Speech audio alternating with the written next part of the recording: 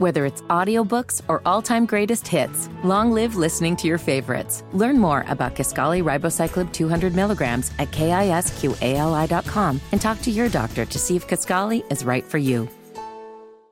Because I love you, I want to give you this platform to conduct the live wire. Go ahead, Hibfitty. Open up the doors and let's get off the live wire. Give respect for their realness. I know you feel this. The east to the west, up north to the down south. Live wires connect. All right. Got a lot of good Panther audio lined up for you guys. We'll start with Frank Reich's comments from yesterday.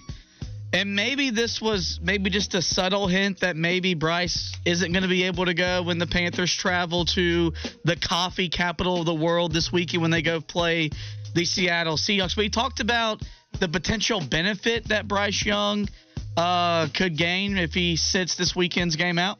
Just the struggles the offense has had the first couple of weeks to be an observer and sit back and watch a little bit and let Andy handle it. And would that be a benefit to him at all, just sort of hypothetically? Well, I don't want to get into the hypotheticals. I just think, Bryce is the kind of player that no matter what his status is, he's going to always be working to get better. That's just who he is. That's how I think he'll operate. So, and I have that confidence in him in that. He ain't playing. I was wondering where you're going. I don't think he's going to play either.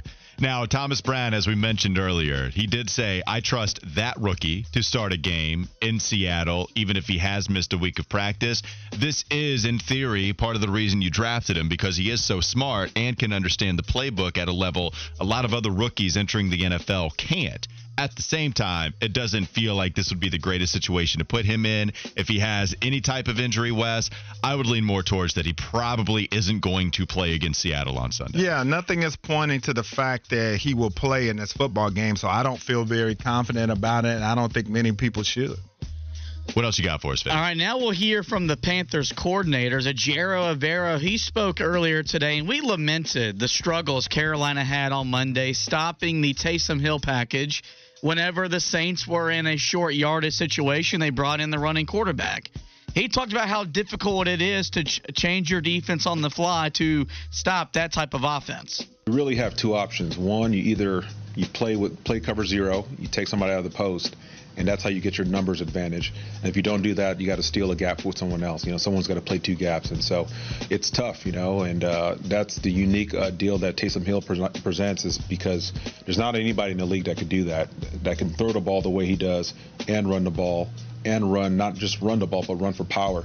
And, they had a couple of effective deals against us, and, it's one of those deals we just have to adjust and be ready for it next time. So Lamar Jackson, Justin Fields, those guys can't run and throw the ball the way Taysom Hill can, Jero? With the same physicality, maybe not. But I called the guy Taysom a million times, so I clearly know nothing. Yeah, I think, though, when you talk about those quarterbacks, they're more traditional quarterbacks, and that's what you prepare for all week in practice. And, of course, you practice for Hill, too.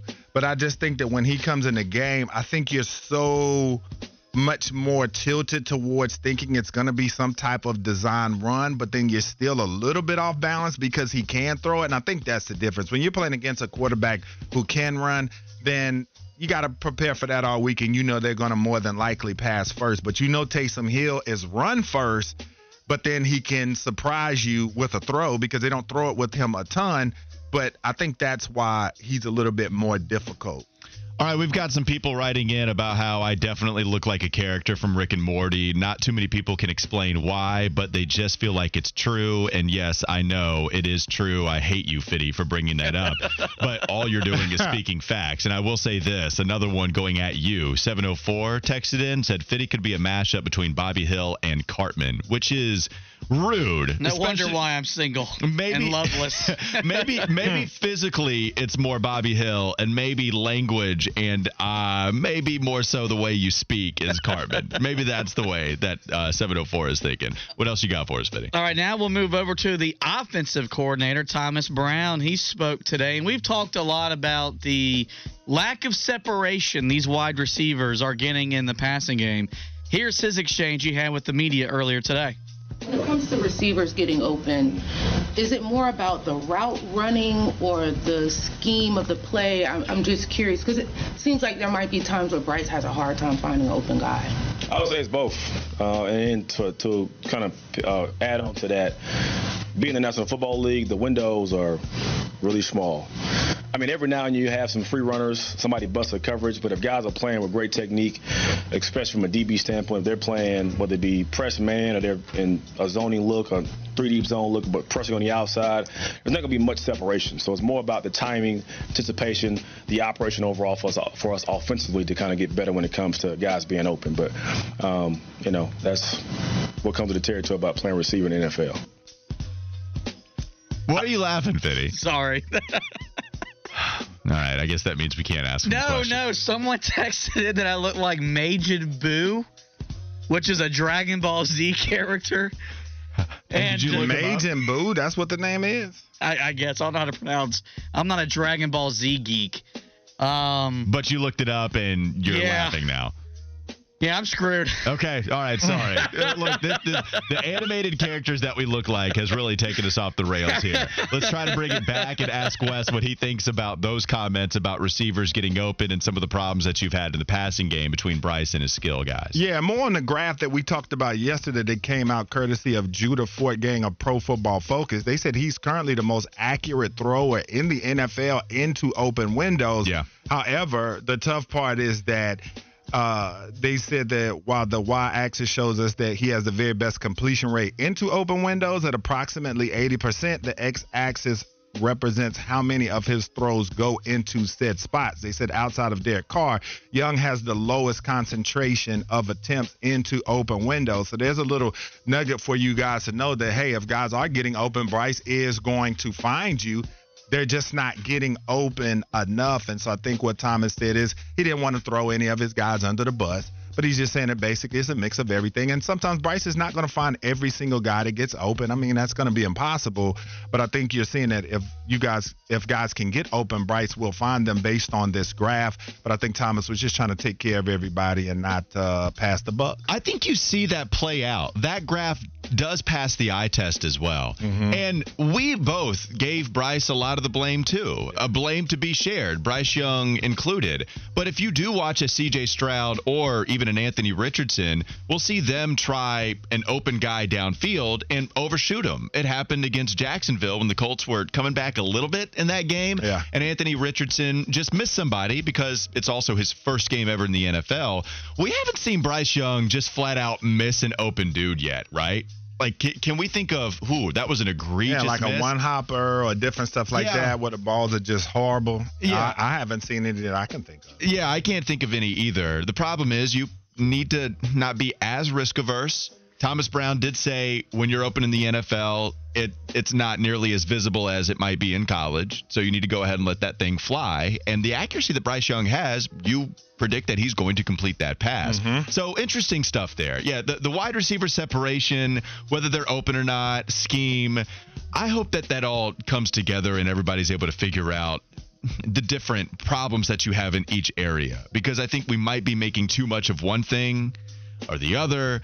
JT O'Sullivan with the QB School podcast, he's saying there's just nobody open. Dan Orlovsky on the broadcast, there's nobody open. Hopefully the passing offense just fixes itself, man. I think the fans really need to see that. What you got for us, Fitty? All right, and undoubtedly it's Majin Buu, and I was supposed to know that as someone who never paid any attention to Dragon Ball Z because I was a Yu-Gi-Oh guy growing up. That was where I had my attention. Okay. All right, so the last thing we'll get to here, and I'm really frustrated I have to talk about this because I spend a lot of time finding the type of audio I want to play. And then Walker in a break said, nah, bleep that. That's not what we're talking about. Like Micah Parsons out here growling on the football field, scaring rookies. Sam Howell's progressing at an unbelievable rate with the Commanders. But nah. Now we got to talk about the Hornets.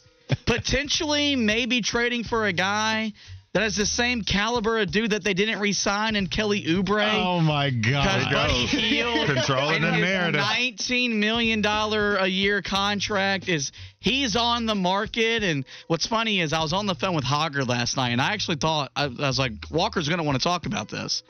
But I'm going to have to make fun of him because I know they're not the exact same player, but volume shooter would be coming off the bench to score for Charlotte. If you're wanting to trade for him, why would you not just re-sign Kelly Oubre? Walker, tell me why or why not Mitch Kupchak and the Hornets should be interested in trading for Buddy Hield. Because these guys are playing entirely different sports when it comes to efficiency at what they do. Kelly Oubre had his role. I don't want to be a Kelly hater, but the dude is signing for a vet min, and $19 million is what Buddy Hield is making right now because there is a case that he could be the second best shooter in the league. He's at least top 10, probably top 5. He's that good outside of Stephen Curry. Now, what I don't think is going to happen is that the Hornets are actually going to be able to pull off a trade. It's going to be hard. He's making $19 million. The way that it would happen is if the Pacers are desperate for a three guard or for a small forward, and they have a couple of power forwards now trading for Obi Toppin, drafting Jarris Walker. They have some backcourt guys, Benedict Mathurin, Tyrese Halliburton, you're starting 1 and 2. They don't really have any threes that you feel comfortable with. So if their goal is to compete this season, maybe you could have some type of Buddy Hield, Daniel Tice come aboard in exchange for Gordon Hayward. Both are expiring contracts, so it wouldn't be like you were taking on long-term money. It would make sense that way. But I think Buddy is going to be very coveted on the trade market. I think you're going to have to give up draft capital, and at that point, I'd feel pretty reluctant to give up draft capital for Buddy Hield, Wes. What do you think? My buddy. You remember? No, y'all no, definitely but I like too the young. tune. But anyway, yeah, as far as Fiddy's argument, I mean, Buddy Hield's effective field goal percentage is 55%. Kelly Oubre's is 50. So, and Buddy Hield's 5% difference, but it's not night and day. And Buddy Hield's a 40% three-point shooter compared to Kelly Oubre's 33%. So I think he's a little bit more consistent. Yeah, there, Buddy Hield's worst three-point shooting percentage would be better than Kelly's best three-point shooting percentage. Yeah, so I think I just want to say. Yeah, if the Hornets want to add a guy that's going to spread the floor, we know LaMelo's going to find open guys. I think he would be a great fit as far as the type of shooter that he is and what he would provide to space the court even more for the Charlotte Hornets. So I think it wouldn't be a bad move if they went and got him. Offensively, it would be the electric factory in the backcourt. I mean, just making it rain all over the place. 40%, 2 guys, especially with LaMelo off the dribble, setting up Buddy. Big shooters, big steppers. And if you look at some of the advanced stats, Buddy Hield like runs more than anybody out on the floor, like Rip Hamilton style coming off. You love Rip Hamilton. Don't give me that head shaking because you talk about how much you love the 04 Pistons. The stupid stats you find to justify why you like guys like total points added, block rate percentage, no, that's miles ran per game. I mean, I love Miles Red. You're just out there doing wind sprints, and I'll love it. I will find it.